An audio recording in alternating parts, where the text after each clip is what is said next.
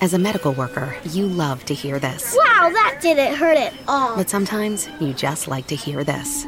Hey, babe, I know you're out there saving lives. So proud of you. But our little artist wants to show you her painting. Wow, it's a masterpiece. Connecting changes everything. Learn how with AT&T, nurses, physicians, PACs, and their families get 25% off our vast plans. Requires proof of eligibility. Terms and restrictions apply. Visit att.com/med for details. NFL Sunday Ticket is now on YouTube and YouTube TV, which means that you can stay close to your team even if you don't live in their town. Like, maybe you're a Raven who married a Seahawk who got a job in the land of the Falcons. With NFL Sunday Ticket, you can watch your team's out-of-market Sunday afternoon games no matter where you live, because you shouldn't have to change teams even if you change towns. NFL Sunday Ticket, now on YouTube and YouTube TV. Go to youtube.com/presale to get $50 off. Terms and embargoes apply. Offer ends 9/19. No refund. Subscription auto renews. Mornings can be slow going.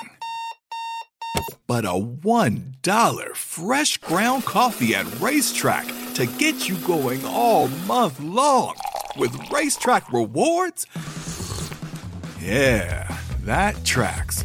$1 small coffee for rewards members valid August 2nd through September 5th. Limited time only. See store for details. Make tracks to Racetrack for whatever gets you going.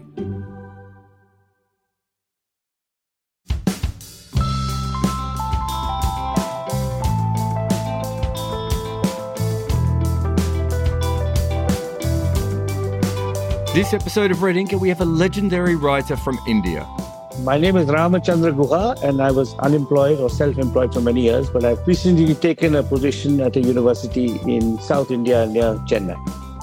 With the release of his new book, I asked him to come on so we could talk about his journey as a cricket fan, from dreaming about being a night watchman all the way through to helping run the BCCI. Talk about patriotism, cricket governance, the beauty of Warne and Wasim, radio commentary, and leaky toilets. Your dream when you were young was to be unbeaten night watchman in a school match. As far as cricket dreams go, that's one of the more mediocre ones I've ever heard.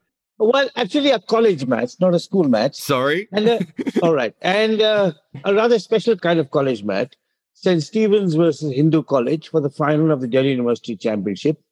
Far bigger than Oxford versus Cambridge. With 20,000 people coming to watch.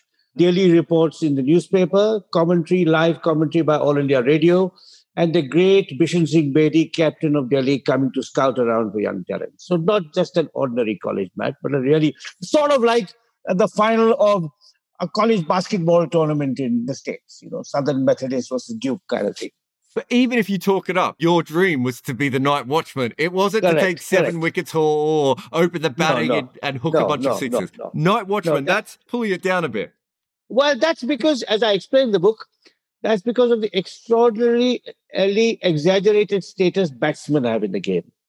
There's another story I tell in the book, which is of Arthur Maley going to Len Hutton in 1956 when he was knighted, and the great leg break bowler Arthur Maley going to the English batsman after he was knighted and saying, "Congratulations, Sir Leonard, but I hope next time it is a bowler. The last bowler to be knighted was Sir Francis Drake."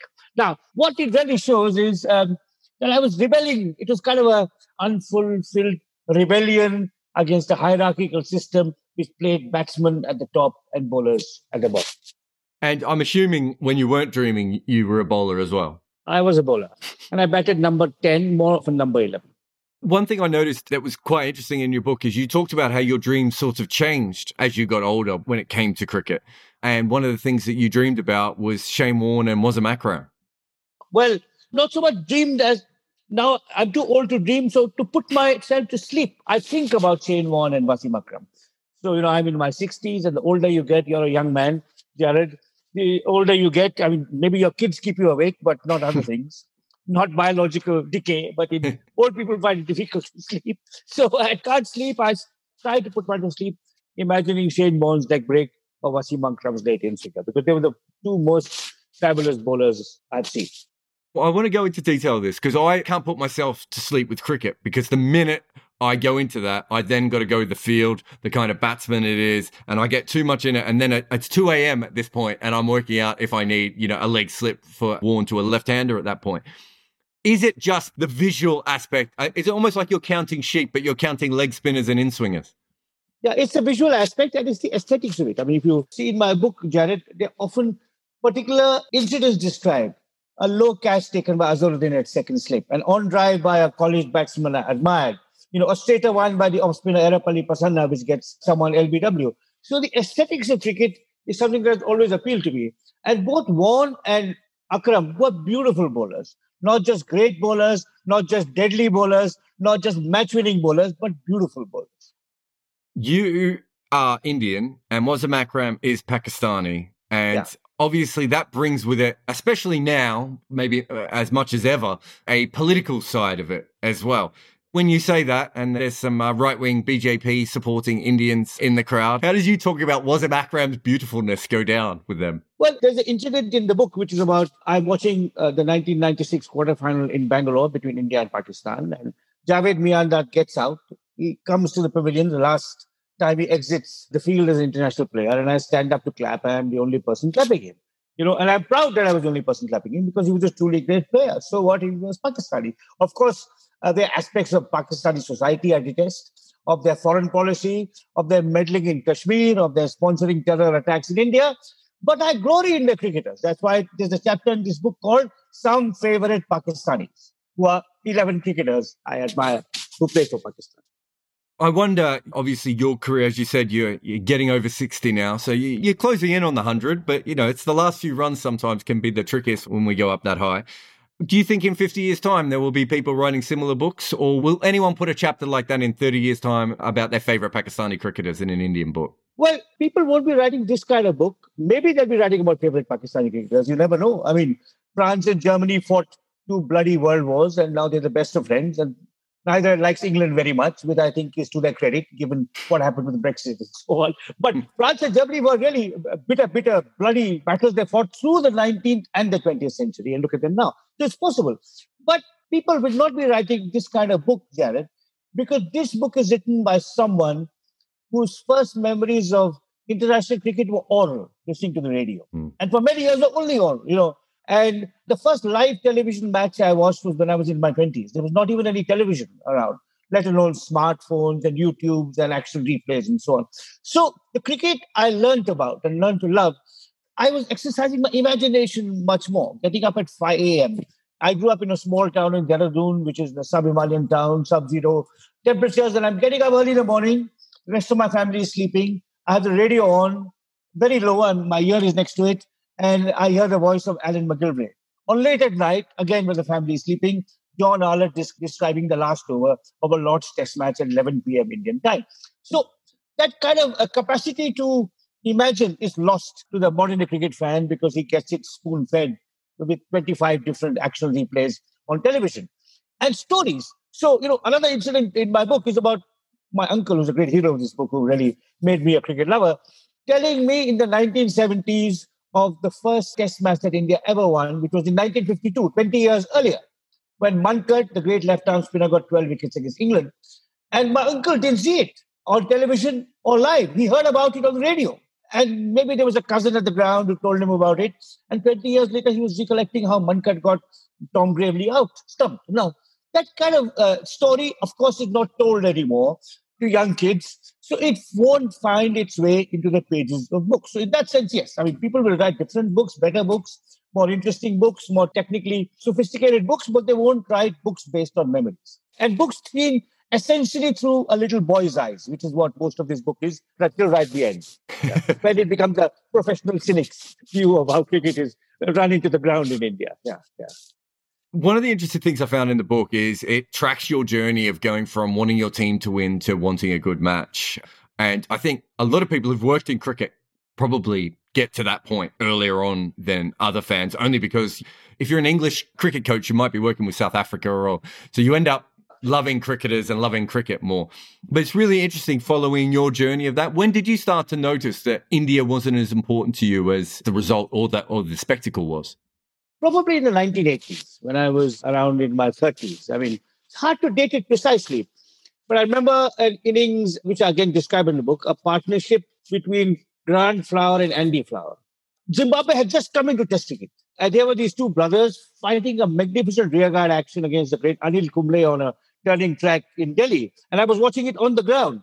And then you start thinking, hey, these guys are really good. They come from a tiny country, just got independence, 5 or 10 million people. They're not really known for cricket to that extent. And look at how they're holding out against India. So that may be one of the turning points. And again, there's an epigraph in my book that comes from Jack Fingleton, who says this. He says, the older I get, the less nationalistic I become. And he was a test cricketer, unlike you or me, or unlike Gideon Haig. He was a test cricketer. And he played for Australia in the bodyline scene. So he should be most invested in having Australia always win. But he outgrows it. The older he gets and the more cricket he watches. And often I like it much better when India are not playing, because you have no emotional investment, and because Indian television commentators are so bad. They're so loud, they talk all the time. It takes all the joy out of watching cricket. Another interesting thing I found with you, though, you did say that you still cheer for bowlers, which is fair and right, and definitely promoted on this podcast, but you still like your regional teams. You still want Mumbai to lose, and, I think most of us feel that way, but that, for me, I came from cricket as a Victorian fan. I grew up in Melbourne and like Victoria, and I was convinced there was a conspiracy to defraud Victoria, and that's why all the New South Wales guys were in the team. And we had to produce someone like Shane Warne to even get... And he never became captain. He never became captain because he was Victorian. Yeah, exactly. Yeah. We thought all of those things. Dean Jones, his whole career was ruined because he was a Victorian. It's funny that you kept on to that. So the one thing that you sort of moved on from is that sort of nationalistic cricket fan, wasn't it? Yeah. So my loyalty to my club, which actually precedes my loyalty to my state, the Penn Junior Cricket Club, and I'm really looking forward to seeing the young boys of my club play once the pandemic permits spectators at club matches. Club matches have just started in India last week, but they don't allow people to come. So sure, club and state always before country for me today. I suppose as someone who's obviously spent a lot of time in India over the years, and the one thing I've noticed is there's a huge disconnect between Indian cricket fans who grew up before 1983 and were already cricket fans before 1983, and people who grew up after 1983. And generally the ones before 1983 can tell you what Dav Watmore's tour stats were in the first class 11. And the guys after that, it's much more about India. Have you noticed that sort of big disconnect where there are Indian cricket fans and there are cricket fans who are Indian? And it seems to be 1983 is a very good dividing way to look at that. Yes. It's possible this might change.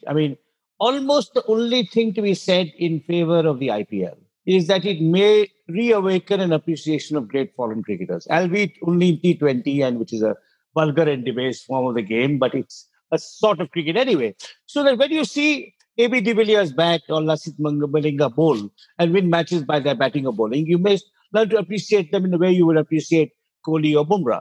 But otherwise, you're absolutely right. When I was growing up, we had space in our minds and our hearts for the Australian and West Indian and New Zealand and Pakistani cricketers. And later on, it only became India, India. That's it.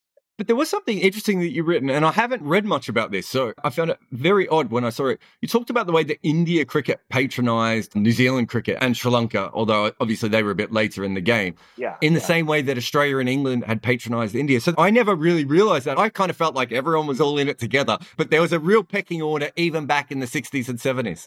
Of course. And it goes back, there's some interesting parallels with the Indian caste system. The person who's second from bottom in the caste hierarchy takes great pleasure in disparaging the person at the bottom. Of course, the person who disparages the person at the bottom the most is the Brahmin at the top. But you get this kind of vicarious delight in saying someone is worse than you, and let's sort of be big brother to that guy. So I remember growing up and thinking, Bert Sutcliffe is a good batsman and John Reed is a fighter, but they'll come and they'll lose 5-0 and go away from here, right? So that's kind of, sure. So the parallel was with Australians patronizing us when we visited, because we also lost 4-0 and 5-0 when we went to Australia in the 60s and 70s. Your career as a cricket writer, obviously you've written some very good cricket books. So, Corner of a Foreign Field, I quoted extensively when I did, my history of cricket, and it's an incredible cricket book. But by the 2000s, you're not really a workaday cricket writer. You're writing about Gandhi and everyone else. Between, let's say, 2000 and 2017, what kind of a cricket fan are you? Are you just casual at that point and just occasionally writing about cricket? So you're absolutely right. I published 2 books in the game in the early 90s, 92 and 94. Then I 2 books in the early 2000s. I also had a fortnightly cricket column in the Hindu, which ran, I think, from 1997 till about 2001. then I started writing about other things, but I still followed Test cricket mostly. And of course, club cricket and state cricket. But I was largely out of the game and I was not following it on a day-to-day basis. I was not writing about it. I would write when somebody retired. So when Dravid retired or Kumble retired, I would write about it. Or when Tendulkar reached a certain landmark. But I was really very much on the margins of the cricketing world from about 2002 to 2017. And one of the reasons I asked that is your kind of book. There's quite a few out there. Shield Berry wrote one recently. A lot of older cricket writers get to your age. Not that I want to say you're old. You look very sprightly to me. But a lot of older cricket writers who've worked in the game for a long time get to a certain point and they write that kind of reflective piece about it. But the thing is that your book ends up being something completely different because at that point, as you said, you wrote about it very much from a childhood perspective. Yeah. But the very end of your book is really all about the fact that you end up running the most powerful cricket board in the world, pretty much on your own from what I can remember. Yeah, so there were four of us and I was one of the four members. But you're absolutely right. So, it happened by accident. I was attending a meeting of India's leading biological sciences center, where I have some friends with whom I've occasionally exchanged ideas, professional academic ideas. And I had this call from a well-known lawyer whom I admired saying, will you serve on this committee? And I thought about it and I said, yes. Now, the only part of this book, Jared, that is based on other than my memories are the two chapters in the BCCI, because I realized this is going to be something interesting and important. I didn't really know it would be controversial at that stage. So I started keeping a diary from the first day. From the day the announcement was made and what was said about it in the Twitterverse and what the right-wing Modi bucks were saying about this left-wing historian on the committee and so on. So then when I left, I decided to write the book, not really because of those 4 very intense and ultimately fruitless months, but because I always knew somewhere, sometime I wanted to pay tribute to my uncle Dore, my first cricketing hero. And this seemed the perfect arc. A childhood love for cricket, growing up in an obscure backwater of Indian cricket, a Himalayan town of Dehradun, and ending up in the board. So it seemed like a perfect arc to recollect within the confines of a memoir. And early on, because you had worked in cricket, I think one of the lines you wrote in the book was that you long detested the control over the BCCI of scheming politicians and the self-important. So you obviously thought that there was something there that was worth fighting for and that you could do something good.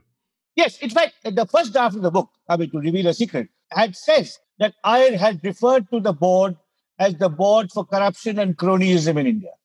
And the lawyer said, I'm convinced I actually said this in public too, maybe in a tweet, but the lawyer couldn't find it, so it was deleted. But it was corrupt and cronyistic, and I had long detested it and the kind of things it had done.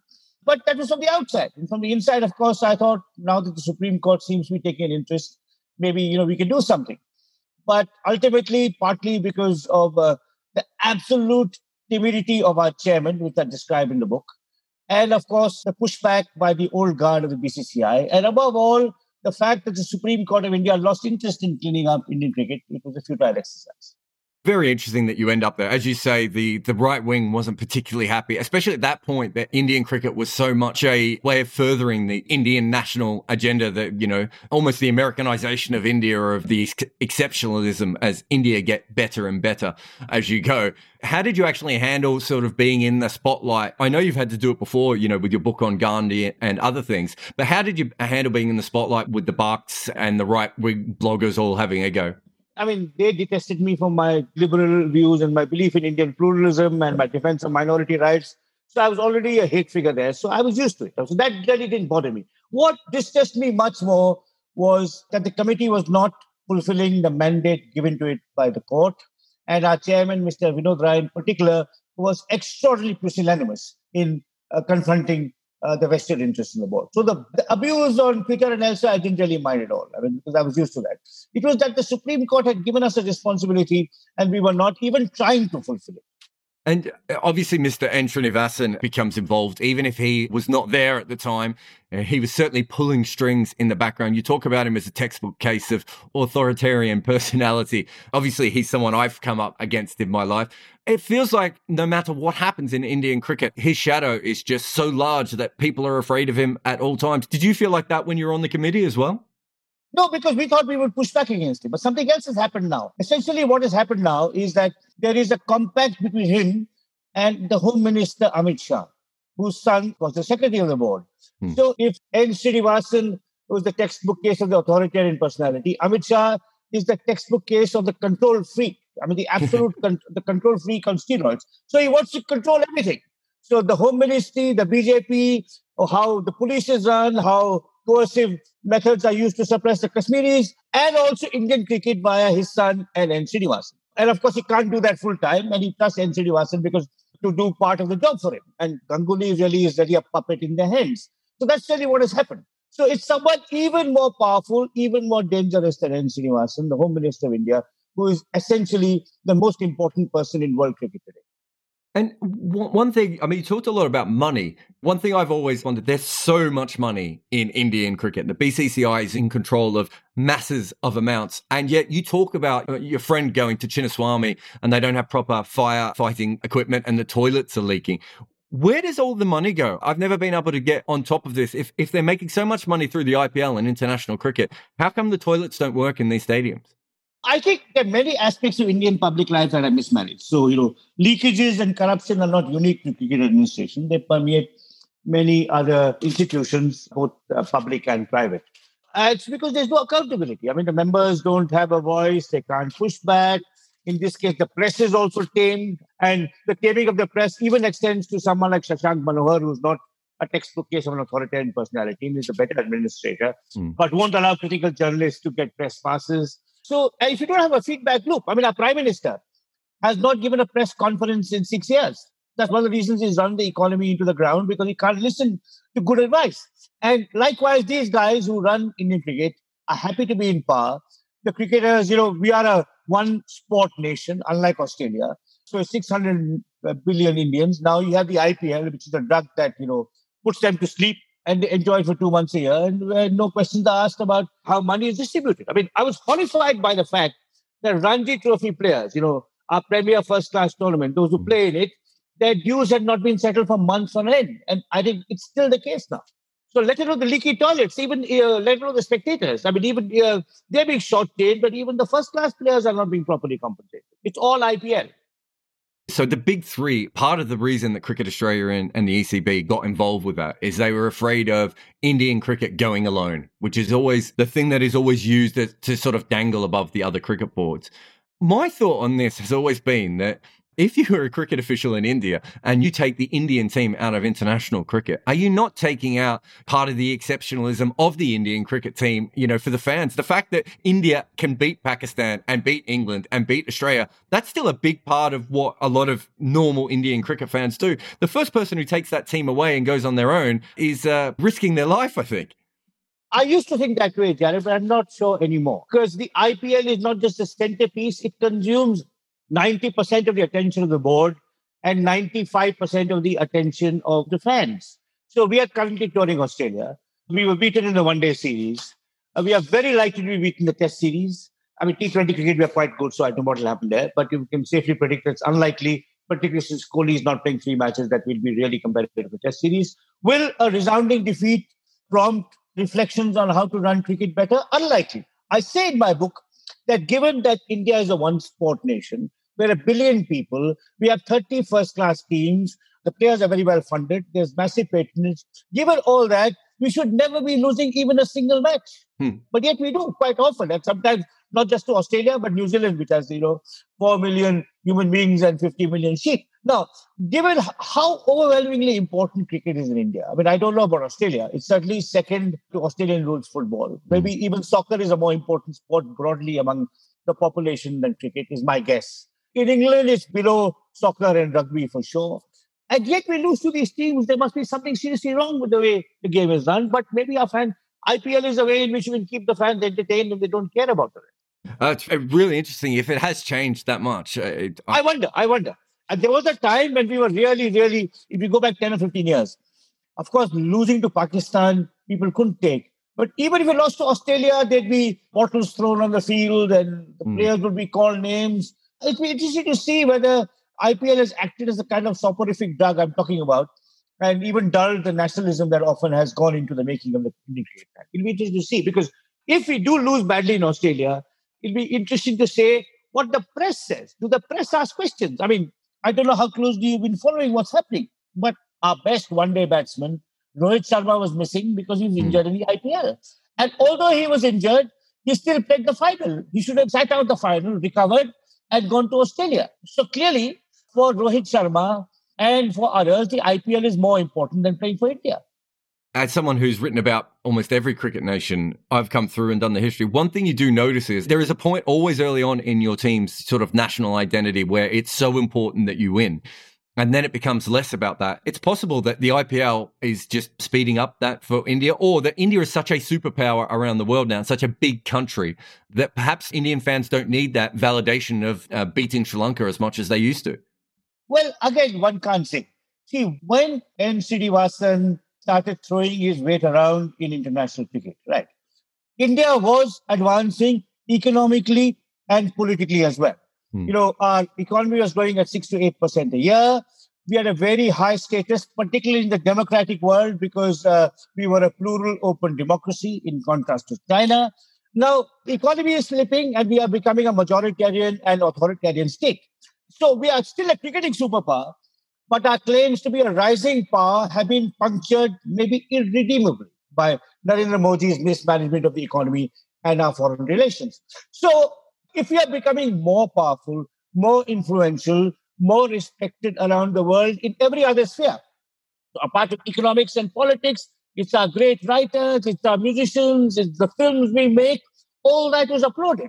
But if in every non-cricketing sphere we are declining, is it enough to still have the most money to run cricket by the IPL? That's again an interesting question that will be answered in the forthcoming years. One other thing you talk about a lot in that BCCI section of your book is the superstar culture, and you talk about the conflict of interest with Rahul Dravid and Sunil Gavaskar. But one of the other interesting things about that superstar culture that you're talking about is one of the reasons you were on the committee is because you were quite famous. I mean, you put forward Shada Ugra's name, my former colleague's name, who had worked in cricket a lot more than you at that point. Correct. And yet, because you're more famous than Shada, they went for you. It's a really interesting thing, isn't it? It is. And it kind of permeates all aspects of our life. I mean, I haven't thought about it that way, but you're absolutely right. I mean, for example, if I may add just a personal anecdote, something that occurred today. There's a major farmers' movement on in India right now. I don't know if they've been following reports of it, but farmers of North India are protesting against some farm bills. And of course, Modi won't listen to them. So those who are leading the farmers' movement, some of them asked me to come out in support of the farmers. I said, look, I don't know economics, I don't know agriculture. They said, but you came out in protest against the citizenship bill. And I said, I'm a biographer of Gandhi, and the citizenship bill discriminates against Muslims, and as a biographer, I have to come. But all they want is a celebrity, well-known guy to say, I'm with the farmers. Now, this is very common. In Australia, it must happen that singers will turn up on a certain kind of rally or a climate change rally or whatever. So celebrity endorsement is quite common. And maybe you're right. I mean, maybe I was on that committee when Sharda or Suresh Menon would have been better than me. Right? I think you're probably right. Yeah. I found the whole thing, that whole section so interesting. Also, you lasted 4 months. I think I was talking to certainly someone who knew you at the time, and we were trying to work out how long you would go, because you're not a man that I would have thought that would have been made to be on a governing committee, because there are a lot of tedious things and things move very slowly. And most of your frustrations come from the fact that everyone else is sort of sitting pat when you're saying there are things here we need to fix. You just were never quite made to be on a committee, like I would have assumed. You're quite right, Jared. And that account with a prediction an astrologer made, where he said this guy's an individualist, and he was always an individualist, and now his Saturn has entered a certain phase and he's going to be even more rebellious than before. And I say in that section, if Mr. Vinod Rai had read my horoscope, he wouldn't have agreed to my being a member of his committee. So I am probably not very good at committees generally. Yeah. How did those 4 months change you as a cricket fan? I spent about 4 years doing Death of a Gentleman. And so I spent 4 years looking at every article about cricket administration in the world. And by the end, I was a bit burnt out. Not by the game. I still love watching the game, but just by how it was run and everything. I would think that 4 months working with the BCCI would be even more intense than what I went through. So how did it change your love of cricket? Well, I think the fact that cricket was only part of my life has kept things in perspective. Obviously, I was disappointed that we could not do anything to clean up the BCCI. Some of my encounters left a bitter taste in my mouth, which I've recounted in my book. But given what I do outside cricket, I am much more dismayed and depressed by the rising wave of majoritarianism and authoritarianism in my country and the creation of this extraordinary personality cult around our Prime Minister, who's undoing everything that India was supposed to be. So in that sense, cricket has again become for me consolation and escape. And I'll watch test matches with pleasure and take, what I'm looking forward to is Mitchell Starc bowling to Pujara, trying to get his in-swinger past Pujara's defense. So that's what cricket is to me. I've gone back to being a fan. This is your love letter to cricket, and you probably won't write another one. I think you've said that this is your last book about cricket. Is it a little bit sad for you that it sort of finishes with an expose of what's really going on within cricket? Well, that's why it doesn't finish with that expose. Those chapters about the BCCI are chapters 9 and 10. That's very fair. And the last chapter is an ode to cricket. So I did not want to end on a bleak and despairing note because I'm still dreaming about cricket and I'm going to go to sleep tonight after our conversation thinking of Shane Warne's leg break. Thank you very much for coming on the podcast. Thank you, Derek. Thank you. Thank you for listening. There are links to works by my guests in the show notes. Please review this show on Apple Podcasts or on any podcasting platform you have access to. This show is made possible by the people who support us on Patreon. So thank you all to those who do. If you want to hear more Red Inker episodes and you have available funds, please help us out on Patreon, which you can find the link also in the show notes. Red Inker is made by me, Jared Kimber. Nick McCorriston is the producer, he looks after your ears, and the theme tune is called The Prisoners by the Red Crickets.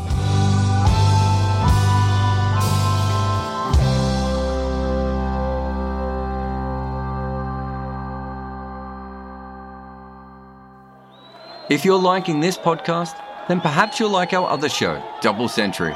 It's my podcast on the history of cricket, where I take you through the stories that made our game. Season 1 included 11 topics, like the evolution of batting, reverse swing, and that first crazy test. But Season 2 is dedicated to one topic, race in cricket. For that, we look at the incredible story of Basil D'Oliveira, but also cricket's historically strange relationship with race. We look at what happened to Basil D'Oliveira and also delve into cricket's historically strange relationship with race. You can find Double Century in all your podcasty streams. Sports Social Podcast Network.